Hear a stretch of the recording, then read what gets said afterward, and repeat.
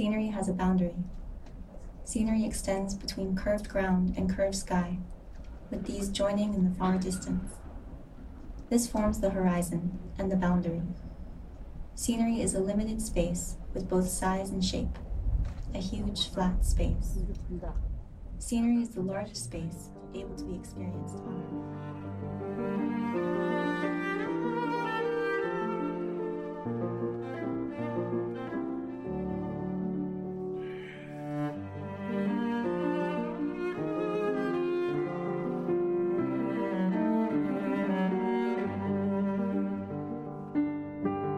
大家好，您正在收听的是所见所闻，见是建筑的见，这是一档呈现建筑师在思考什么、建造什么的播客节目，尝试以专业的视角来讨论周围的建成环境。我是景路。这期节目呢是关于上海当代艺术博物馆正在展出的时尚纯也自由建筑这个展览的一个节目。其实我预计这将会是一系列的播客节目。这一期的形式呢是我请了2位不是建筑背景的朋友，一位是迟早更新的锵锵，另外一位是在博物志认识的高老师。就反正正好借着博物志4周年活动的机会，然后凑到一起了，就正好去看一下这个展览。然后我自己呢也是第一次看这个展呢，本来说是想自己先踩点一下，然后再导览这个展。但是我后来觉得说，可能还是大家都是第一次来看的话，现场对于一个展览的判断啊、反应啊，都更加的真实和及时一点。所以这一期就会有边走边录的一个部分。那么也是想借这个机会来解答我朋友的一些问题。因为经常有朋友跟我诉苦说觉得很多建筑展看起来很难，要怎么去看一个建筑展，建筑展到底在看什么。那么所以我就想趁这个机会，因为上海当代艺术博物馆每年都会有非常好的建筑展览，所以我就想趁这个机会边走边录，然后再加上一些展览之后的讨论，作为一期去探讨如何去看建筑展这样子的一期播客。那么后面的可能再会录一些后续的更加深入的讨论，比如说我再会请建筑的朋友来讨论这个建筑师本人的作品，或者说延伸开来他的师承，或者说这个展览的策展方面的一些问题。那这看我之后会请到哪些嘉宾啦。所以呢这一期就想就这个展览的观展本身来讨论一下。这个展览呢名字叫做时尚纯也自由建筑，但我觉得这个翻译不太好，因为它的英文是 Free in Architecture， 所以它其实是代表着一个对建筑这个东西既定的概念的一个突破和探索，去解放它。所以我觉得与其叫自由建筑，不如叫解放建筑，或者是另外一种形式去叫它。这个展览是从7月18号到10月7号的，所以当这期节目上线之后，大家听了之后如果有兴趣的话，仍然有时间来得及去上海看一下。它的地点呢是在上海当代艺术博物馆，然后我后面就是提到的时候可能都会用 PSA 来简称，也就是那个叫做大烟囱的地方。这个地方呢它是由工厂改造的，这个展览是在它的5楼6楼上去的一个专门办特展的地方，空间非常大，是由时尚纯也自己亲自专门设计的这个展览的布置。展览布置上呢其实是比较，就是因为展览空间是比较中规中矩的一个空间，那么就是一系列的方形房间，然后每个房间可能有1到2个建筑作品，每个建筑作品呢有图纸模型。然后在展览接近尾声的地方有一间方形的黑屋子，大屏幕上一直在播着一个录像。这个录像呢有一部分是项目的图片配上一些小诗，然后有人旁白在念，然后另外一部分呢就是时尚纯也自己的一些独白。它其实是一个采访剪出来的，但是没有剪提问方的，只把时尚纯也剪出来了。然后这一部分呢是大家坐在地上看的。总的来说呢就是这样子一个大的一个展览的思路。那么我呢也可以先介绍一下时尚纯也这个人本人。说到时尚纯也呢，他其实是日本非常年轻的建筑师，但其实说建筑师年轻的话，他也是已经有将近45岁了。所以可见建筑师这个行业真的是到了这个年纪还仍然被当作是最年轻的一代。他曾经呢就职于妹岛和世和西泽立卫的萨纳事务所，这个可能大家会更加熟悉一点，所以说可以从他的作品中看出来，和萨纳的设计风格是有一定的一脉相承的。非常简单的说，就是很纯净，很白，很轻盈，很薄，有很多的关于透明性和边界和暧昧这样子的讨论。那么他从萨纳出来之后呢，2004年成立了自己的工作室。他最先被大家所看到的几个作品呢，一个是他用不锈钢做了非常薄非常长的桌子。一开始时尚纯也呢是为一家餐厅做室内设计，设计了一个用4.5毫米厚的钢板做的桌面。后来呢他就觉得这个其实是一个很值得突破的方向，所以他在后来的展览中呢设计了一个跨度更长的，长达9.6米，也就是将近10米了，这样子一个桌子。钢板呢比之前的4.5毫米稍微厚了一点，但是也仅仅只有6毫米而已。这张桌子将近10米的桌子中间再没有别的支撑，只有这一张钢板这样凹出来的一个形状，可以说像门字形这样子的一个形状。可以想象就是一个长条形的纸条，然后两头折了一下，仅此而已。所以这个其实当然在工程上结构上需要很大的支持，但它也挑战了桌子这个概念的一个边界吧。然后另外一个呢就是 KAIT 工坊，然后另外一个呢就是神奈川工科大学 KAIT 工坊。这个项目呢非常有名，甚至出现在了新房昭之的《伪物语》这部动画作品中。这是一个大学校园里面的相当于文化活动中心这样子的一个场所。那首先它是一个单层的，从鸟瞰最外观上来说它是一个方形的东西。那么在这整个方形的体量中，总共有305根柱子，而这些柱子不是我们通常想象的那样是一个方方正正的双手环抱的这样子的柱子，而是它全部都是非常薄非常细的一些钢板，然后在这个空间中，所以你最直观的感觉就好像，而且这些钢板呢都被刷成了白色，这个空间的顶也是白色的，所以你感觉你就在一片白色的疏疏密密的纵向线条的一个森林里面，它完全消解了这个柱子的存在。这个具体展开来说还能说很多啊，但是总的来说呢，就是这两个作品是它最出名的。这个展呢是上海当代艺术博物馆和卡地亚基金会的再一次的合作。然后这个展其实在2018年的时候在法国巴黎的卡地亚基金会就已经举办过一次。当然两个展由于场地的不同，所以其实时尚纯也他自己作为空间策展的主角，他其实对这两个展的布置以及展品的选择都做了全新的设计。这个展览作为一个建筑展，它的热门程度大大超乎了大家的想象，甚至出现了周末的时候排队要排2-3个小时这样子的情况。这种一般只会出现在就是通常大家意义上以为的就是网红的展。所以其实后来我们亲自去看了之后，也探讨了一下这个展为什么会那么多人去看，以及这个展到底算不算网红。那么现在我也不再多说了。我们接下来的录音呢，会有一部分是展览过程中边走边录的一些讨论和答疑解惑，然后再之后呢，会有一部分是看完整个展览之后，我们3个再站在一块儿，来回顾了一下这个展览。好了，那么接下来呢，就请你们跟着我们一块儿来逛一下这个展览。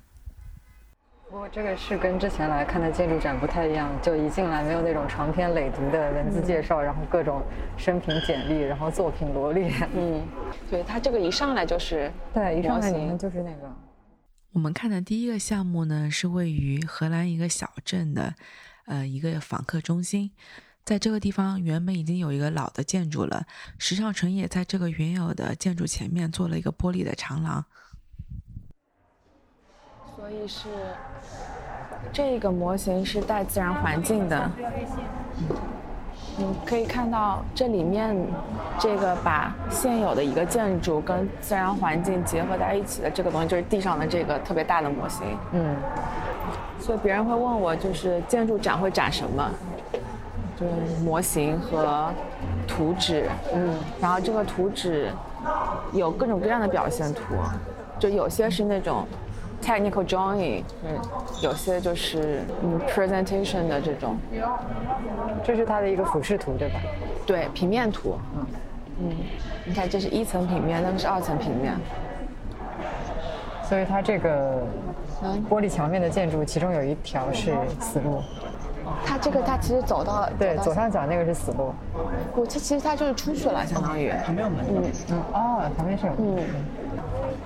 所以像从内导到它都是尽量做轻做薄，然后很多的玻璃。然后它那个玻璃就是为了让它没有这个结构去打断这个玻璃，所以它这个玻璃是能够当做结构来用的。因为通常平常的时候大家都是那个龙骨，就是那个窗框那个东西我们叫龙骨，然后龙骨里面它其实是里面可以放配一个工字钢的，然后在外面用好看的不锈钢或者铝包起来，就特别挺。然后平常是那样子，是个常规做法。但是像那个苹果店，我们看到就是那个就是玻璃的那个类，就那个就是结构玻璃。但是就苹果店那个我还可以理解，而且已经是很不容易了。但是它既然能够做到这样，就我很难想象它这个玻璃是怎么承重的。就它应该就是这个玻璃，它现在因为是模型嘛，它可以做的更薄，但它肯定是它首先一块玻璃的尺寸是有限制的，它是不可能就像它一样。然后它每块玻璃它的厚度以及它有好几层，对，比如说通过把玻璃加厚，然后包括把它不同的处理方法是针对不同的。其实我们可以再看一下视频，看看它到底这个玻璃是真的一点那个 T 字形的都没有，还是它其实有的。好像是有的。对，但我觉得这个应该看尺寸，因为太小了，不一定靠那个在做结构，所以应该是玻璃本身。它还有个好的一点是，它这个东西有弧度，你其实它那个倾覆力会不像纸的那么容易倾覆，会稍微好一点。它这边可能会有一些结构上的东西可以看一下。所以它这个画的是什么？它这个就是它编号是它的轴线，然后这边就能看到每个轴之间，就是这个就是放玻璃的一个就是幕墙大样，然后可以看到它具体的构造做法，这个就是那个玻璃，然后它这个是其实很长的，但不用全画出来，所以它这就是高度是0，这个高度是2310，然后这个屋顶 roof level。就是对，这个 RL 是 roof level，CL 是 ceiling level，室内的吊顶高。你看它这就有写，就是这是一个弯的玻璃，它有好几层，然后外面这一层是双面，不知道怎么翻译 double glazed clear glass， 然后它2块玻璃是 T thickness，2块玻璃分别是10毫米和10毫米，然后它中间有一层胶，就是夹胶玻璃，也就是说碎了之后不会掉，它会裂但不会掉，然后它在应该是所以这2层是室内的那部分，然后外面中空了一层，外面又有一层。然后它就靠这个顶部这个东西做通风，因为侧面玻璃都是不能开的嘛，它还是一定要有一个通风系统。一般这个屋顶的时候都会用到那个新材料吗？不一定，看情况。有些在墙面上，墙面和楼地板，它们针对的是不同的噪音。因为我看它这里屋顶上面就有 sound absorbing plaster。对，我在想是不是因为在公园里面，然后他希望就是能够尽量的突出这个幽静的环境。接下来我们看到的是一个位于山东的项目，这个项目是一个商业加公共空间这样子的一个形态。它一共是1公里长，非常的狭长，漂浮在水上。为此呢，石上纯也专门为它去做了一个人工的湖面。所以呢，它呈现出来就像是一个非常非常长的水上的码头。这是在山东的呀。他刚才说有好几个项目在中国正在，你知道吗？那个，去年还是前年，哎呀，我这时间感，就是有MoMA 办了一个赖特的诞辰150周年的回顾展。你说纽约吗？纽约。对，然后它里面就是因为赖特他熟知的都是那些草原住宅，就是那种很美式的小别墅，然后但是他其实后期他有那种做摩天大楼的那个雄心，他设计过一个1公里高的楼，现在没有，就是对，现在人家最高的就是600米、700，就是600多米是最高的，但是他设计了一个1000米的楼。所以他做了一个长达1000米的，对，就是一个是竖着的，一个是横着的。它这种图就主要表现一个气氛，所以这些是水会漫进来的。它上面还有个小人，特别可爱。我觉得日本建筑师的小人都特可爱，人家三大的小黑人都特别出名，就是我的小黑人啊，就是我的 logo 上面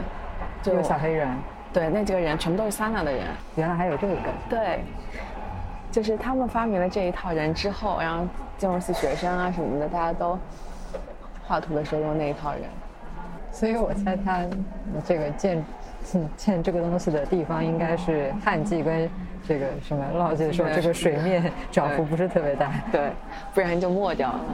所以它这个地方要怎么通电呢？可以从屋顶走。一般都是从地上走吗？还是顶上走好走？但是像平时家里的话，比如说墙上都有，都有。电线、空调什么都在天上，其他的插头在墙上或者地上。Beer Garden， 坐船去这个 Beer Garden。这个好好玩。这一块分起来了，因为它是一个做啤酒的地方，可能不好敞开。山东、青岛啤酒，所以我在想这儿可以随时跳下去游泳嘛。真的。然后整个这个建筑里面就走满了比基尼美女。这样子，我刚才还在想说，这个你要是不想走，你划船你也没比那个快，它就没有一个捷径，你知道吗？对，你只能走。这个你觉得跟比如说江南很多地方，像你上次去绍兴，然后很多人家不是沿河建的嘛，然后每一户人家前面会有一个河埠头，就其实是蛮像，因为它从水路走，就像在这里。对，他划个船，然后可以随时停下。码头。对，你假设这一条东西它不是两边都是水，如果一边挨着房子一边挨着水，那就跟我们国内的那些。对。再接下来呢，是一个同样位于山东的山谷里面的一个教堂。那这个教堂非常非常的高。在日照呢，都是山东的，说明跟山东某一个领导有关系。这其实很大，你这样想，这真的合适吗？这是一个真的项目吗？这真的能做吗？因为这个真的太大太高了。Which means 贵。Which means 山东政府有钱。这个东西啊，这个如果它不是这个材质，它就是 Richard Serra 的那个钢板，你能不能联想到？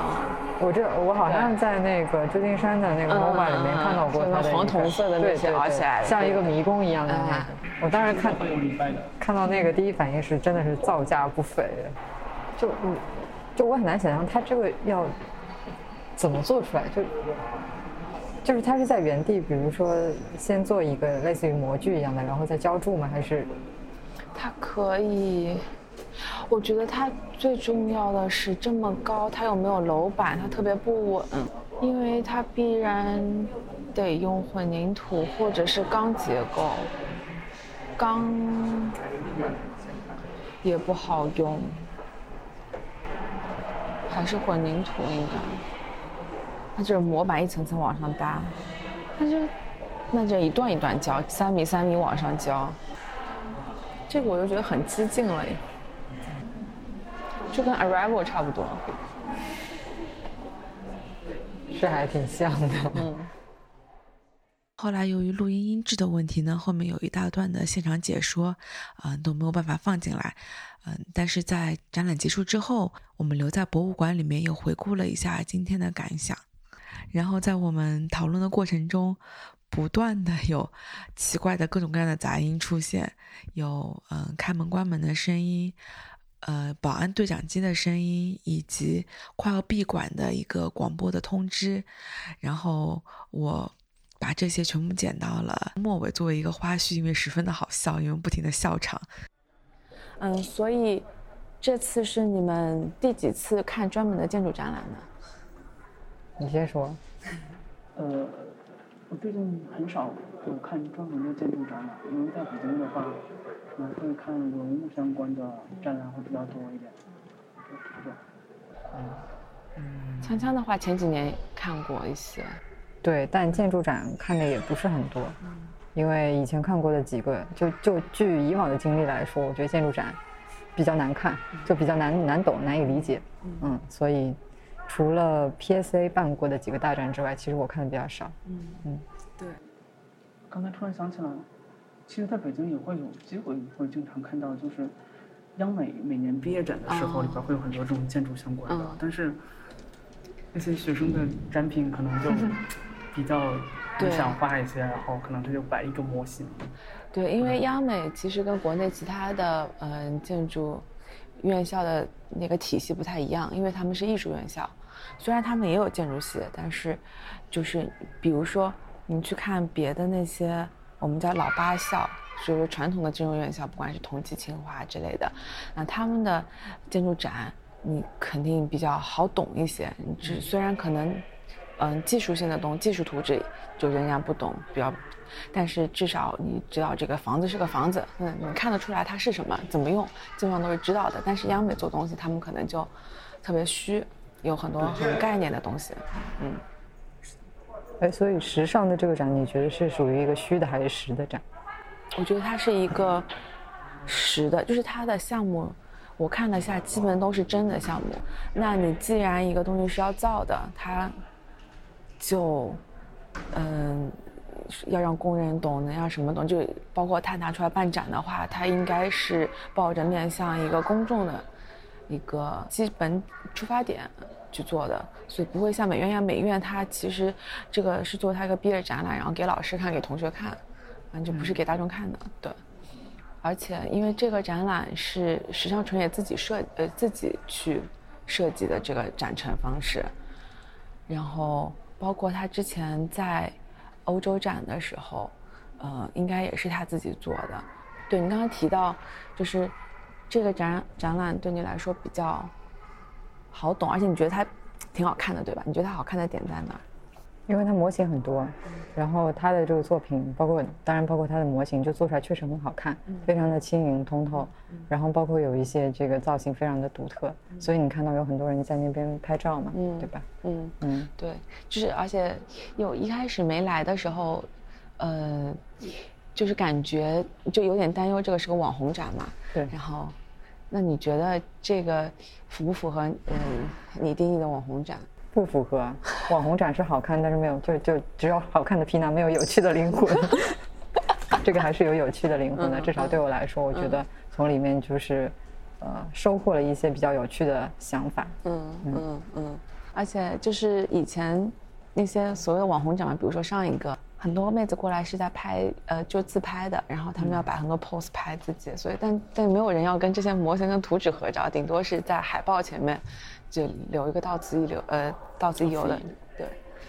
然后对，这个区别也蛮重要的。网红展是拍自己，然后这个我们看到更多的观众是在拍那个模型本身。对。然后好看的确是就是它是非常好看，不光是它模型还是它的图纸的一个表现方式，因为它图纸没有很多的技术图纸，它有，但是很多其他的是手绘，包括铅笔的手绘或者是水彩画，就包括有一组就是做了一个拱门的，在城市的一个十字路口的，那它的那些画的形式就是不是很严肃的一个建筑透视，而是他用了，他就是他的视角透视是一个夸张的，然后房子都是往某一个地方倾的，对，然后它是一种就是像 collage 一样的方式，就是旁边的背景全都是一个统一的石材的颜色，就是然后它中间拱门的地方是留白的一块，就好像一个外来物一样，就所以它有很多很出彩的表现手法，我觉得。对，而且我觉得它主题思想特别明确，非常明确，就是自由建筑。包括他在每一件展品前面，其实自己都会拿日语手写一份那个作品的介绍嘛。说实话，我觉得写的还挺好的，就非常有诗意。所以我觉得就是一个非常对小白来说非常 friendly 的建筑展。所以你们对于他说的这个自由建筑，你们所能通过他的这个展陈理解到的是怎么样的一个自由法？和周围的环境融为一体，会主动的去倾向跟周围的东西融合。对。那锵锵有没有什么其他？就是你觉得，你刚才说，就是它不光是外面好看嘛，它就是还挺有内容的。就是你的一些 take away， 就哪里觉得比较好玩的？就觉得好玩的吧，就不用就是说很深的思考什么的，就那些对你来说耳目一新的。就比方说，他重新定义了空间。就刚才那个杠老说的那个，就是比如说把建筑人造的建筑和自然融为一体，其实就是他就是想要表达的理念之一。然后这个其实也是说他提出的对于空间的重新思考的一点。然后我记得他就是做的那一个作品，叫什么来着？是一个冥想室在海面上面的，那个。然后那个里面就是说，他提到了一句是说，当那个光线从顶上射进来的时候，然后就是那个空间 space emerges， 空间重新浮现出来的。所以就你可以看出是说，是光线塑造了空间，是光线的这个出现，然后是让这个空间重新浮现出来。它不是人为的，就是划分出来的，不是人为的去割裂出来的，它是自然而然随着自然的风景浮现出来的。这个就非常有趣。对，因为我觉得他这整个从展览本身来说，他最后的那个视频里面，其实很多都是点睛之笔，对，然后他在讲这个风景和地平线的，就是那一段，我也觉得非常好。我都会想把那个剪到片头片尾去，因为我觉得他的那个话很精炼地表达了这个风景的一个边界和建筑的一个边界是怎么被定义出来的。今天我看下来很喜欢的一个项目是，在树林里面挖了很多水坑的那个，就我觉得他费了好大的力气做了一件你看上去跟没做过一样的东西，我就觉得就这事儿挺浪漫的，就特理想主义。他是想还原一个这个之前的一个状态，因为之前就是有很多苔藓，有很多河流可能流过树的周围，但是现在可能这种东西都没有了，他想复原一下。就是我就觉得把一个很小的水坡引到这个树里面来，你其实做了一个很小的湖，你把湖的定义也变了，然后你把树林的定义也变了，就是我就觉得特别有意思，尤其是下完雪之后，然后它四季都呈现出不同的一个状态嘛，而且它那个介质的软硬程度都是不一样的，就是你春天的时候草和水的那个介质，然后冬天的时候雪跟冰的那个介质，就变得丰富了很多。反正我觉得这个挺吸引我的，因为比如说，当然它其他东西也都打破了很多常规的想象，比如说，以前也有很多建筑师尝试做一个大空间里面没有一颗柱子，但是他的方法，可能是，比如说密斯在柏林做了一个新美术馆，那他的方式是那个美术馆它正中间有个核心筒，然后它外面全部是悬挑，就外面没柱子，但是最中间有一个核，然后或者是他把结构放在最外面一圈，不管是玻璃的还是其他的一种更实体的一个的介质。但是我觉得像石上纯也这样做到这么极致的，而且它的顶甚至就是一块12毫米的钢板铝板，就我刚才在搜的时候看到他以前在日本的那个在东京的21就安藤忠雄世界那个博物馆美术馆里面曾经有一个集体的展，那个展的名字就叫做大概你到底能做到什么程度。然后他就请了很多艺术家，对，所以就石上纯也的作品当然也被拿过去了。就是我觉得他真的是在这方面推得很极致，而且这个极致是有很强的结构工程在背后支持他的。刚好看这个照片看了很久，似乎有什么要说。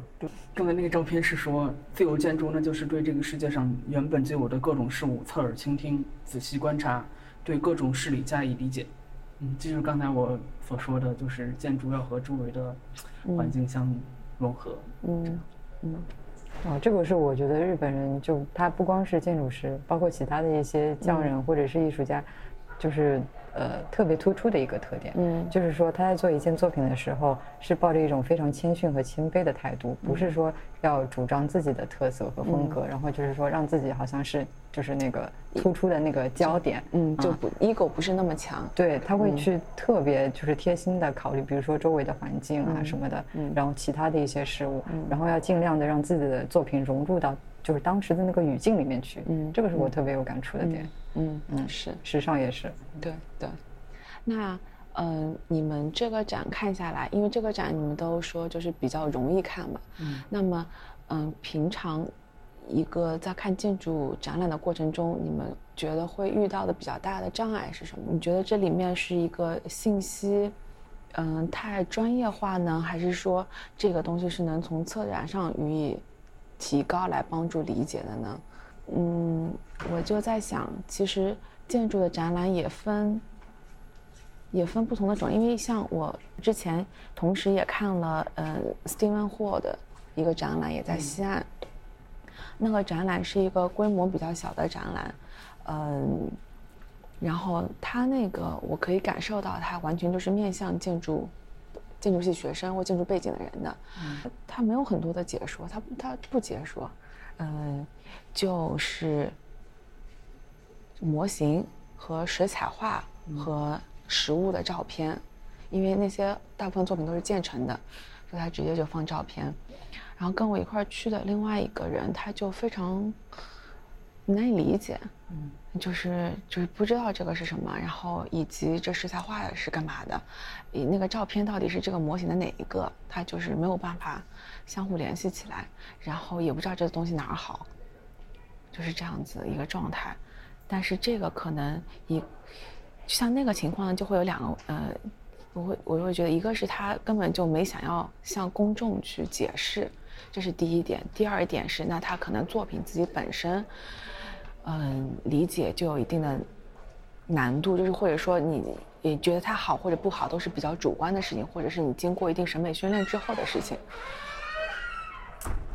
然后像今天，时尚纯也做的比较好的就是，他的作品本身和他的表现方式这两点都是考虑到了大众，所以他比较容易看。但我不知道今天我们这样走一圈会不会对以后看下一个建筑展览有帮助，因为我就难以预料到下一个建筑展览它会不会又有很多技术图纸，然后又会变得信息密度太大不好懂之类的。我的本意是就是看能不能给到大家一种去看一个建筑展览的方式，因为现在建筑展览在慢慢的变多，像我出国前国内根本没有建筑展览，我在国内那会儿都不怎么看展，但是这几年我在国外的时候，国内办了好多特别好的展，我还会可惜自己看不到。但是像建筑展大家都会觉得看得很累，包括建筑师自己也会觉得看得很累，所以我不知道怎么样有什么方法可以让不是建筑背景的人也能够就是有一个入门的方法，或者说有一个观展的一个方式呢？就其实时尚我觉得它策展特别好的一个点是，它既有技术的一个面，对吧？你作为一个专业人士，你去看的时候有它的那些平面图，然后你可以去看，比如说它具体这些东西是怎么设计或者是实施出来的。但是对于普通的观众来说，它又有那些就是非常容易懂的东西，就是模型，以及说它开始就是写的那一小段这个展品的介绍。这个是我觉得就我看的过程当中是我的重点，因为图纸对我来说还是有一定的距离。但是像以往看的那个建筑展，像伊东丰雄还有是坂本一成这些的话，基本上就没有前面的那一小段通俗易懂的介绍，就直接是上图纸，然后还有是生平和那个展品的介绍。对，而且其实因为今天这个一段文字我写得很诗意嘛，对，但其实建筑师平常写东西都写得也挺拗口的，然后就像你去看一个艺术展览一样，他有时候写一大段，你根本不知道他在说啥，就是那种很少人会有耐心，我把这一页一墙的那些文字介绍全部看完。对，所以我觉得听下来还是一个策展的问题。其实刚才那段开头就很有诗意的那几句话，其实可以给观展者带来一个让他去联想一下，什么云啊、海啊，然后可能看到那个。看到那些有诗意的画之后，可能脑子里会有一个自己的想象的空间出来，然后再去看展品的话，可能会更切合的去理解作者所想要表达的东西。是。而且其实，因为每个人想象中的那个未必就可能他有各自的想象，但是你带着各自的想象去看那个作品，你其实都有可能印证到，就是它是一个比较。就好像你去读书或者读其他东西啊，你就可以有不同的感受，但是你都有比较，你都能觉得你理解到了，但是你理解到的东西也未必都相同，但是这就是它好的地方，我觉得。包括我觉得它的展品本身其实是挺好理解的，就是它的形式跟他想要表达的理念其实是非常统一的。对，因为我之前看过那个团体是叫超级什么来着 ？Super Studio。对 ，Super Studio 的东西真的难懂很难很难。对，那个东西给我们读书的时候，读建筑理论，我们都很难讲清楚。我当时去看展之前，从来没有听说过 Super Studio，然后去看的时候就一脸懵逼，就你只能就只言片语的理解一点点东西，虽然觉得很有意思，但是还是不知道看完了展之后这是在干什么。它就是那个是。在一个大的社会运动背景下，你有一个政治诉求或者一个社会的一个大的运动，然后再去建筑就只是一个形式了，就是只是一个载体了，对。所以它的那个东西就是它布展过程当中也没有过多的去侧重那个技术这个方面，对，也有很多的模型，包括它设计的家具啊什么的那些实体，但是它背后的这个 ideology 这个理念本身就太深奥了，很难理解。对。所以就算没有技术的，去把他展的东西和他想要表达的东西连在一起。对，所以，其实也是说，时尚的这个东西的中心思想，它立的比大家比较容易能理解到。但总的来说，应该是个比较好的展览。所以业界有没有批评说他的作品就比较浅显？这个我就是想，因为我有一些朋友在看完展之后有一些负面的也不是说负面的评价吧，就是他是觉得看得很好很爽，但是也引起了他的怀疑和警惕。那这个我想跟他再花一期的时间再探讨一下，因为我在读他的文章的时候，那时候还没有看展，然后我会有一些怀疑。就是到底是不是你就像你说的是那样的，然后所以我觉得我还要和他们再探讨一下，看他们是怎么想的。因为这个展我觉得就是直观，你一边看下来真的是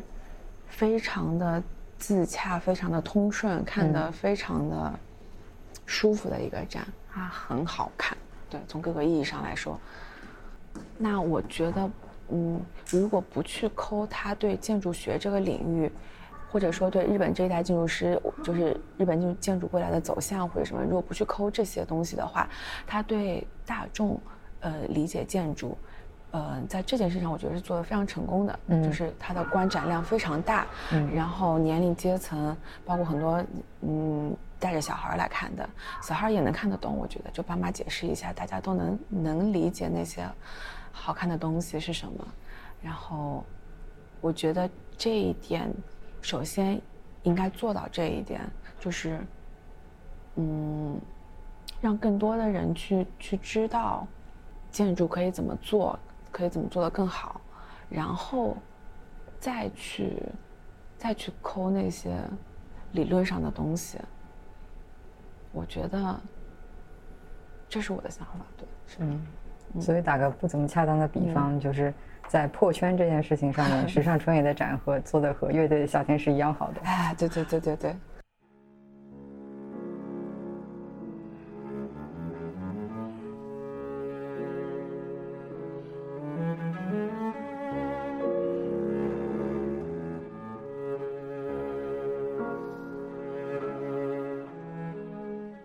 各位观众，感谢您参观上海当代艺术霹雳啊！我们的闭馆时间为7点整，好好请笑。调整好您的参观时间，谢谢您的配合。Dear visitors, thank you for visiting Shanghai Power Station for One. We will be closed at 7 p.m. Please adjust your time for visit. Thank you.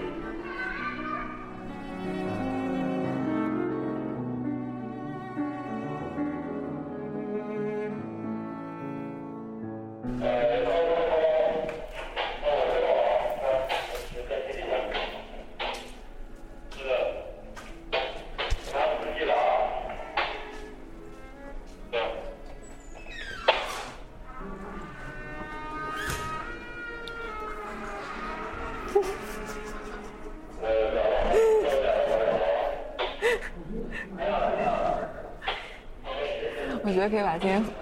受到的所有干扰剪成对。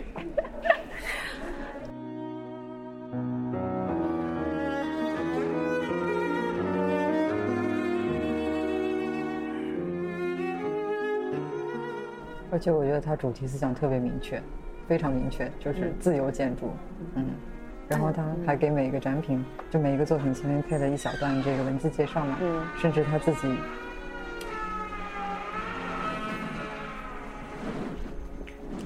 重说一次对于耐心的极大的考验。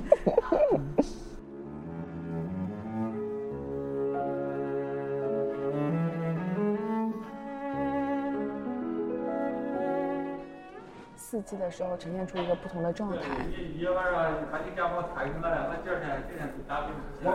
啥呢？有病啊！看我用药啊！是这样。还有时间。看到这个动物的尸体。